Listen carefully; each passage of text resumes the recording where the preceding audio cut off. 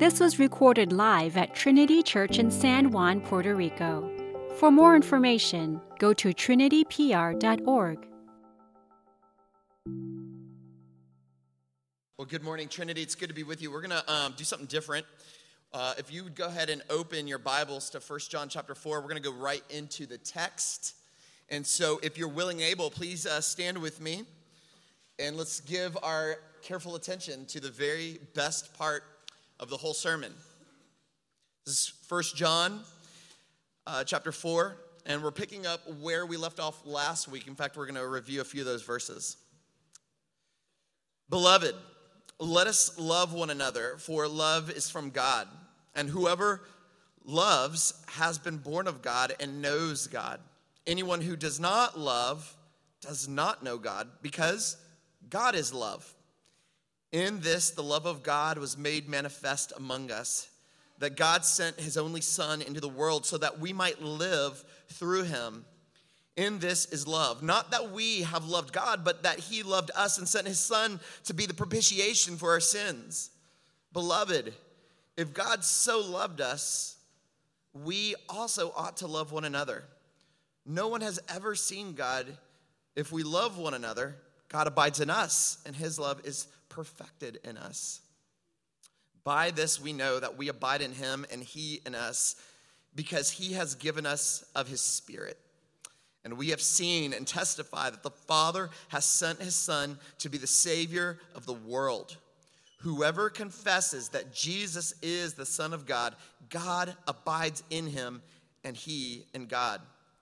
So we have come to know and to believe the love that God has for us.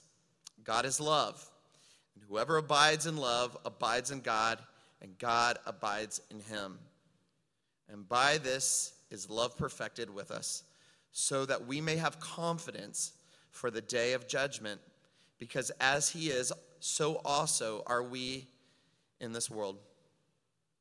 There is no fear in love, but perfect love casts out fear. For fear has to do with punishment, and whoever fears has not been perfected in love. We love because he first loved us. If anyone says, I love God, and hates his brother, he is a liar. For he who does not love his brother, whom he has seen, cannot love God, whom he has not seen. And this commandment we have from him: whoever loves God must also love his brother. The grass withers and the flower fades, but the word of God endures forever. May he bless it for you and for me. You may be seated.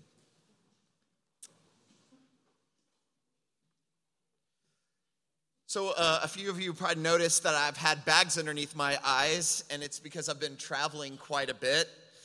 Most recently, I was in Nashville at a conference where I got to meet a lot of pastors. And one of the pastors I met is a guy named Aaron Baker, and Aaron told me the most interesting story. So he went out to dinner with his wife. About 20 minutes into their dinner, another couple was seated next to them, and this couple was a little bit older, maybe early 60s or something like that. It became clear that this couple was not married.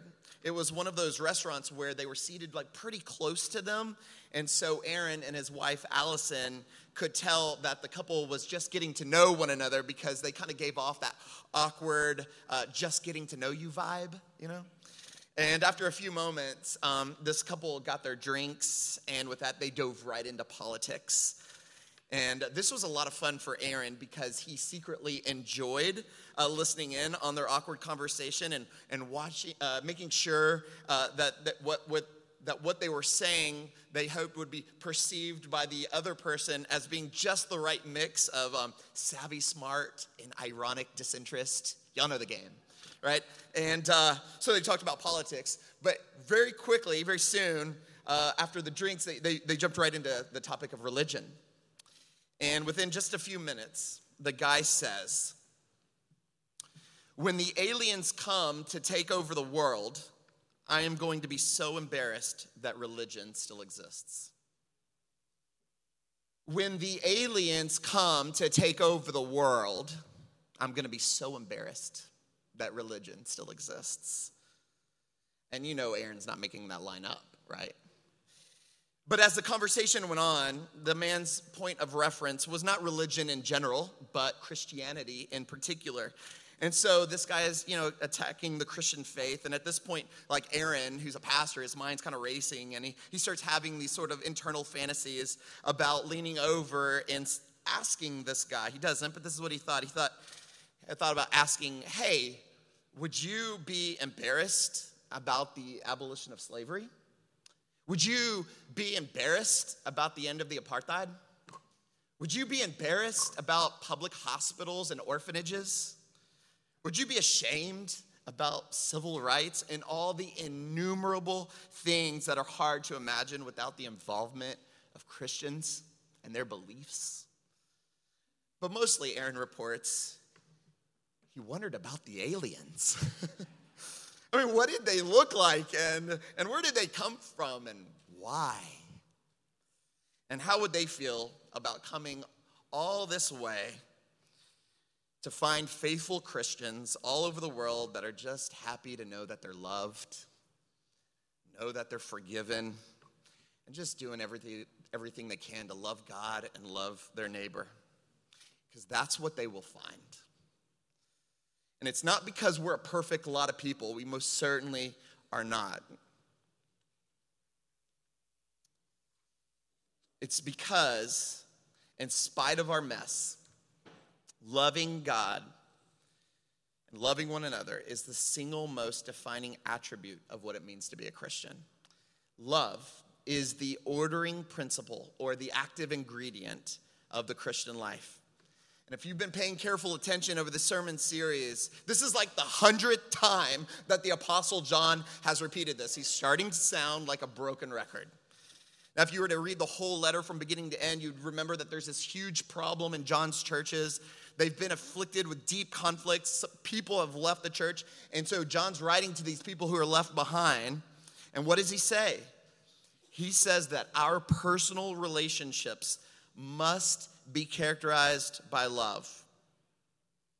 Just in our passage this morning, y'all, just our text this morning, he repeats it at least 3 times. Look there in your Bible. Verse 7, beloved, let us love one another. Verse 11, we also must love one another. Verse 21, whoever loves God must also love his brother. That's just our passage today.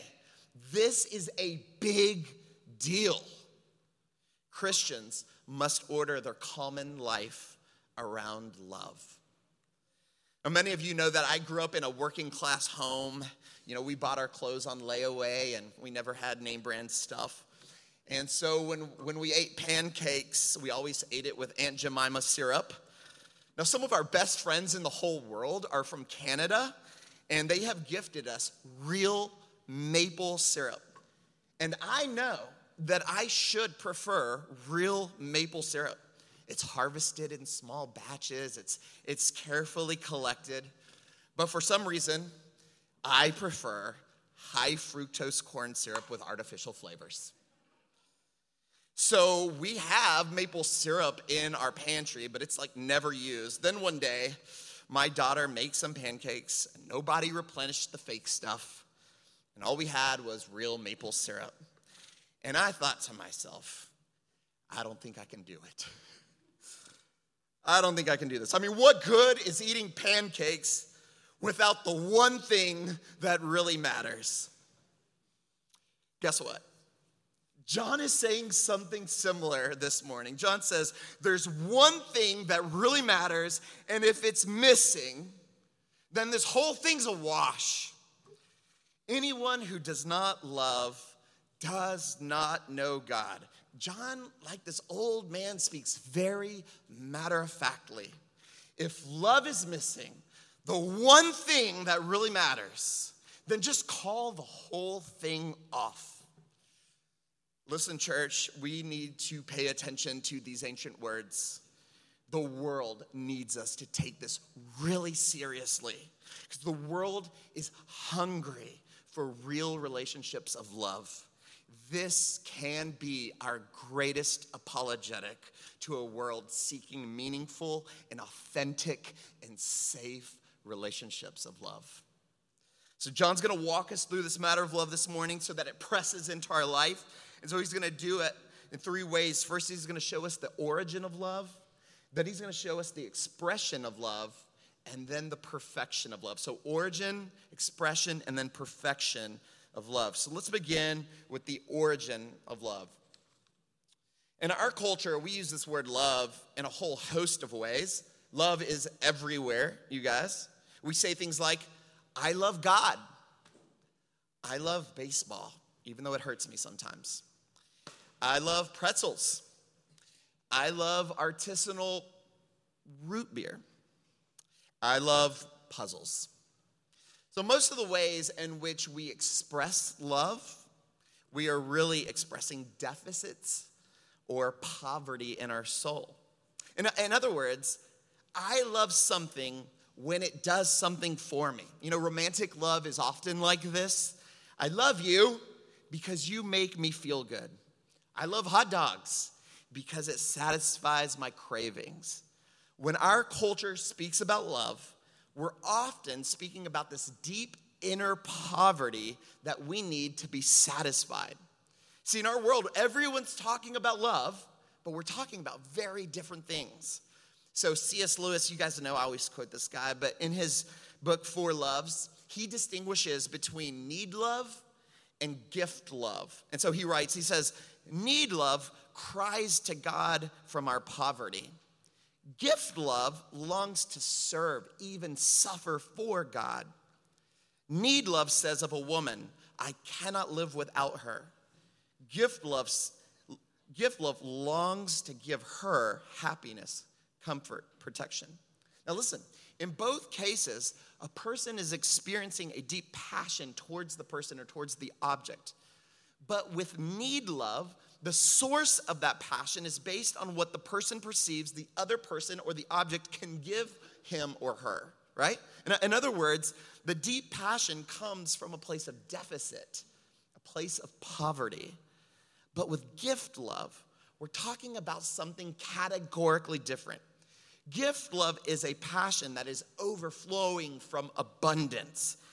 In this case, because the person is so full of love, he or she is not afraid to sacrifice and give up something for the other person.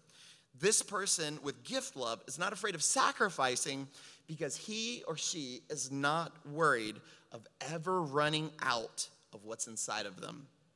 Now, this is really important to kind of make this distinction in your minds, because if you don't, you're going to turn the Apostle John's words into these dumb, empty slogans that we see on every superficial billboard, all right, or commercial. See, John bases his command to love on the origins of love itself. Look there in verse 7. He begins, beloved, right? Now, just remember, guys, beloved means a person who is loved first, right? God makes a deposit in the person first. Now they're loved. Beloved, let us love one another, for love is, look at there, from God. And then in verse 8, he makes this even more explicit. If anyone who does not love does not know God. Why? Because God is love. So he's the source. He's the fountainhead, right? To say that we ought to love one another, while true, it says nothing new. John is doing something deeper. He's constructing a motive and a power that enables love. Love is not something we generate in ourselves simply because we think it makes us feel good. Love finds its origin not in our poverty, but in God's abundance. God is love. That's where it comes from. And so John, the Apostle John, envisions Christian believers who are so completely full inwardly that they sacrifice for other people, and that's a natural byproduct of their spiritual maturity. Now think about this, guys, with me for a moment. If the origin of love is in God himself, if God fills us with this abundance of love, then can we fall out of love? I mean, if we fall out of love, what kind of love were we talking about in the first place? If you fall out of love, then weren't you operating out of poverty? And aren't you just looking for the next thing to be passionate about, to fill you, something that's useful to you? I'm not here just referencing romantic love, if that's what you're hearing. You know that really annoying person at church? We call them EGRs, extra grace required, like Jeff Heiser. See, he's not even here to, dang it. But that guy, you know him. We got to love him too. Your love can never run dry, even for that guy. Why? God is love. He's the source, and love comes in abundance. That's why John says, look there in verse 20, he says, if anyone says, I love God and hates his brother, he's a liar. In other words, it's an impossibility. To love God means that God's endless and abundant love is coursing through you, and that in of itself makes it impossible to hate your brother. It's not that you shouldn't hate your brother, it's that you can't hate your brother.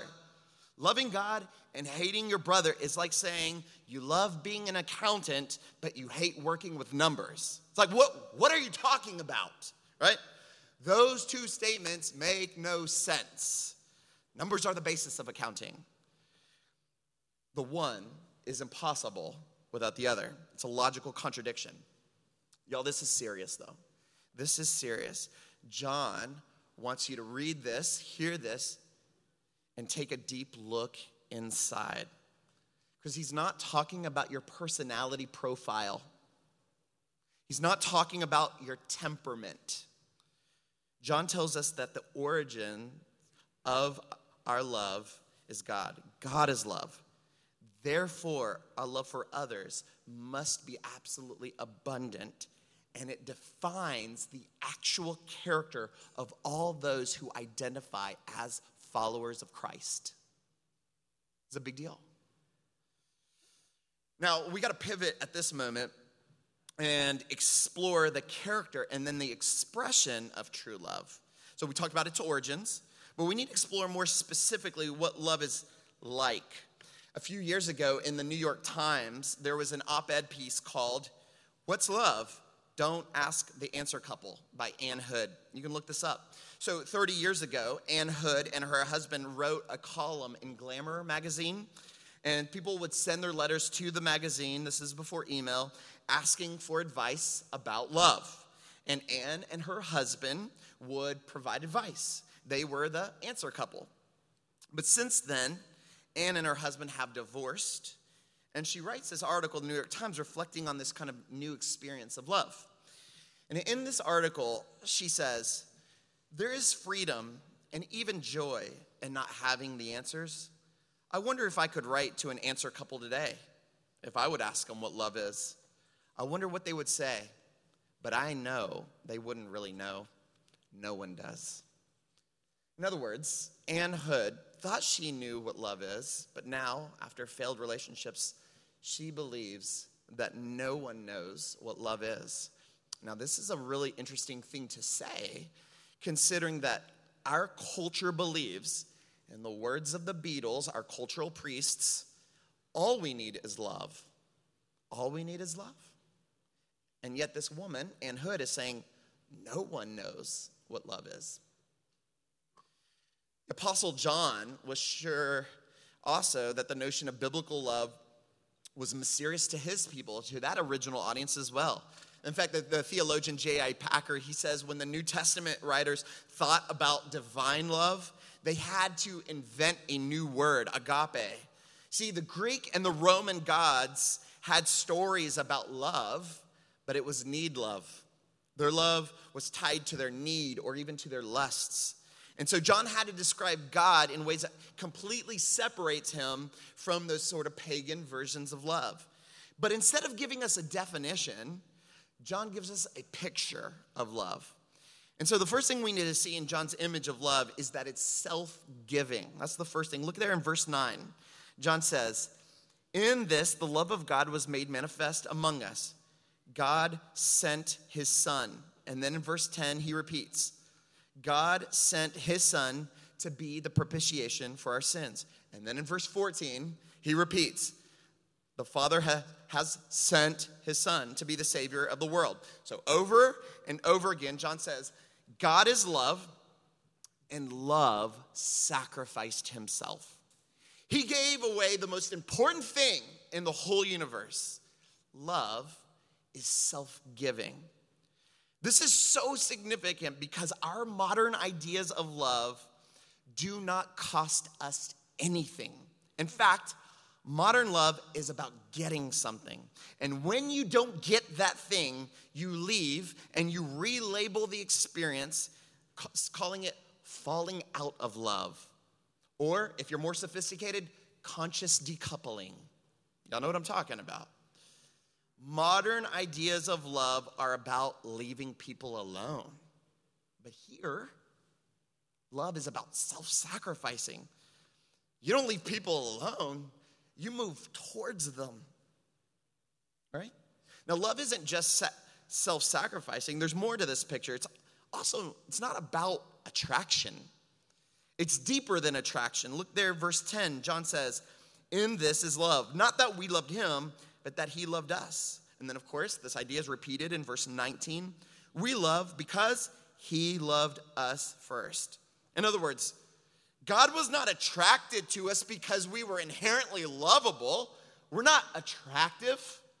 God loved us from something that resides in himself, in his own heart. And that is why it is unbreakable. That's why we can't mess this thing up. That's why God doesn't fall out of love with us, because it's not tied to attraction. And if our love for one another is tied to God's love in us, then it has to mean that we move towards meaningful relationships of love even when it gets hard. And that's why I'm actually so sad that the legacy of evangelicalism means, being a Christian means going to church on Sunday. It doesn't even mean that for some people, but that's all it means at best. Because John would say, no way. Relationships of gospel and sacrificial love is what it means to be a Christian. That's what it means. Can you say that that's what is true of you? Love, self-giving, and it's not based on attraction. There's one more thing in John's picture worth noting. Now listen to this. Love is meaningfully angry. That's a weird thing to say, isn't it? Let me explain. Modern people often think that love means never being mad about anything. And when our society calls us to love, what they're really saying is that we shouldn't have any opinions about other people's choices. Leave people alone, right? That's what we mean when we say love. But if that's your definition of love, you'll never appreciate deep intimacy. To understand this deep divine love in you, you must understand the ferocity of God's wrath against you. In the words of one pastor, forgive and forget is not love. When John says in verse 10 that God loved us and sent his son to be a propitiation for our sins, he's speaking, put on your theology caps here, he's speaking of God's wrath. See, the pagans, they saw their gods as angry, and people constantly had to make sacrifices to their gods to assuage the anger of their gods, right? So John picks up that sort of imagery, and he says, oh, God is indeed angry. As a righteous judge, God will not allow violence and lawbreakers to bring chaos to this world that he loves. But the ferocity of God's righteous wrath is put on Jesus, and Jesus experiences pure hell. God's anger is realized and satisfied when Jesus dies. That's what propitiation means. So love and anger go together. See, when you see someone that you love hurting themselves, it should make you angry, right? Of course, I'm not talking about this sort of destructive and judgmental anger, but biblical love is sophisticated and layered. If you are indifferent, then you don't really love. If you're not angry or if you don't want to get involved, it's because you love yourself. I mean, you have love. It's just that you love yourself and you don't want to be bothered. True love is very different than what our culture says it is. Just like in John's culture, there were these competing usages of this concept of love, right? So John doesn't just give us a definition. He gives us a picture of how true love is expressed. Love is self-giving. Love is not an attraction. And love without holy anger is counterfeit selfish love. All right, let's recap here. Stick with me here. We looked at the origins of love, and we looked at the expression of true love. Now we got to figure out how to do this thing. We call this perfecting it. Dallas Willard, a philosopher, he says, it's not an easy thing, maybe the work of a lifetime, to live as if we are loved, to quiet the voices of self-condemnation, to live outside the cosmos of our own desires, to extend the grace that we have been shown, to act on a vision of humanity that we are all loved by God. We need to act on this vision of love. But how? How do we make love the organizing principle of our common life? See, because according to Jesus, love is the one thing people will see and therefore know that we're his followers. It's not our gifts. It's not our competencies. It's not our creativity. It's not our programs, or it's not our music. It's not our preaching. It's if we love one another. Y'all, this is unsettling to me. It's unsettling because I know people who get along okay, according to the world standard, without loving. But that's not really what gnaws at my soul. What is so disquieting is that I have walked long stretches of my life without love. And what I've learned is that I'm the one who's missing out. Some of you might be familiar with the name Sebastian Junger. He's a journalist, a war journalist who wrote the book called War. And the book considers how war teaches soldiers about love. His book contains tons of interviews with soldiers who were on the front lines of some of the worst battles in Afghanistan. And as a result, the soldiers struggled to reintegrate back into ordinary civilian life. And of course, the PTSD was awful, but that was not the main obstacle. It's that these men could never find in civilian life what they found with their brothers in war. That brotherhood, that love was unmatched. In Afghanistan, there was this profound commitment to one another. They put the safety and the needs of others ahead of themselves. Sacrificial love. And once they tasted that, they longed to have it again. And it was their love that led them to do incredibly courageous things. A pastor in New York, David Bisgrove, he puts it like this. He says, courage has always defied rational analysis. Throwing yourself on a grenade seems irrational, but you look more closely, and courage is largely indistinguishable from love. Soldiers don't love war so much as they love their brothers, who they sacrifice for in war. There is so much there that has helped me to understand what's going on in this passage. We were made to love. When our lives are not fulfilling that design, we become homeless. We lose our humanity. We feel aimless.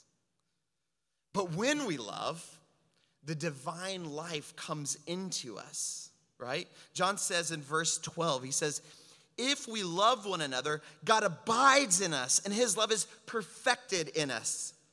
The action of love is the means of remaining deeply in God's love, right? When God's love is absent, we feel lost, like soldiers who have come home to a world that they don't recognize anymore, right? But when we love, God's love is perfected. So John repeats that word perfected 2 more times in this passage. And so, when John repeats words, you need to pay attention. Look there, verse 17, he says, "By this is love perfected with us, so that we may have confidence for the day of judgment."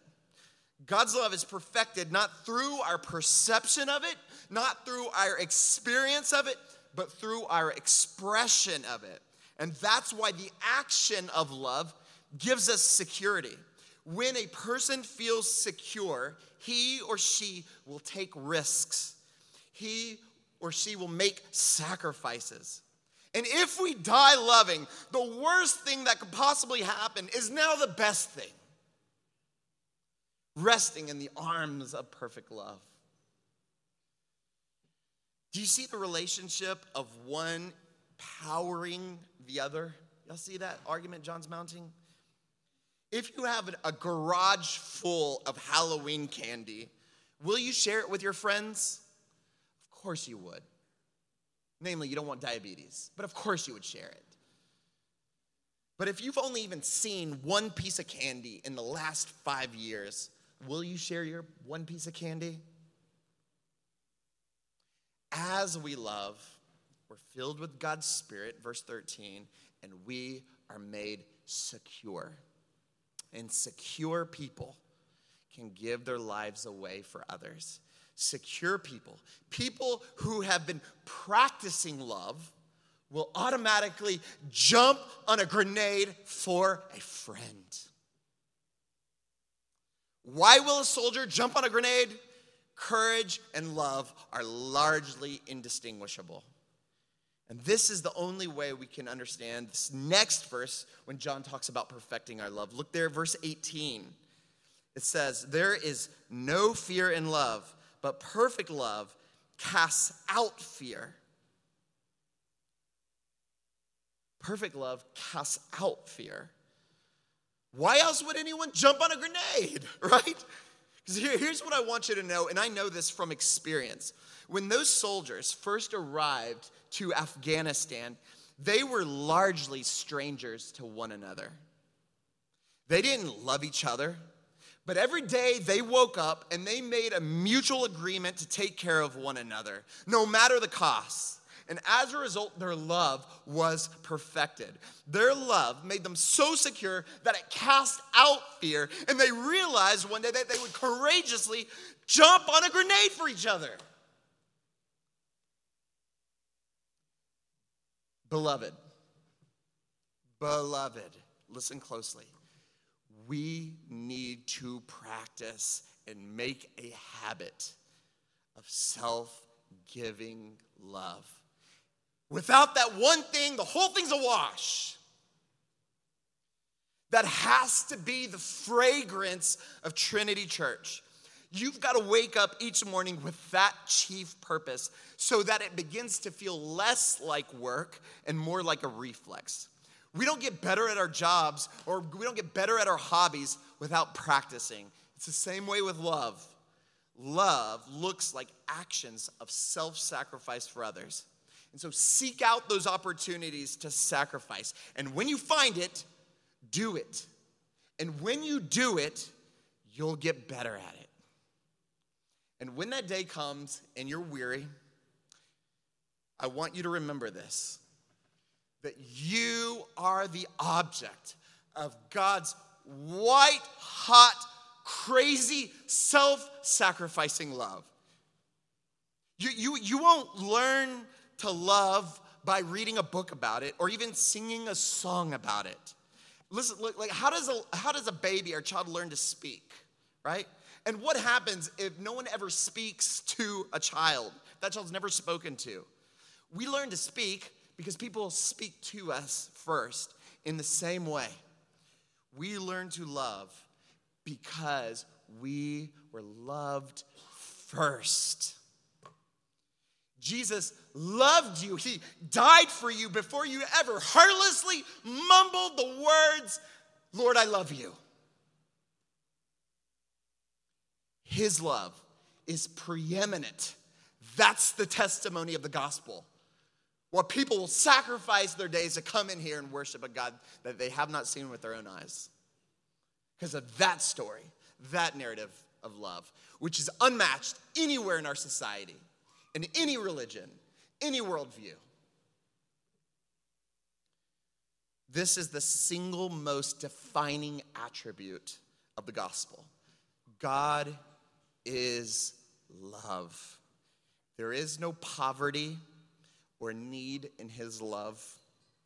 His love is a gift love. God's love is sophisticated, it is layered, it's anything but indifferent.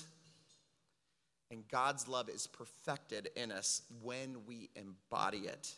And when we embody it, we are made secure, we feel whole, we feel at home. Beloved, let us love one another. Amen.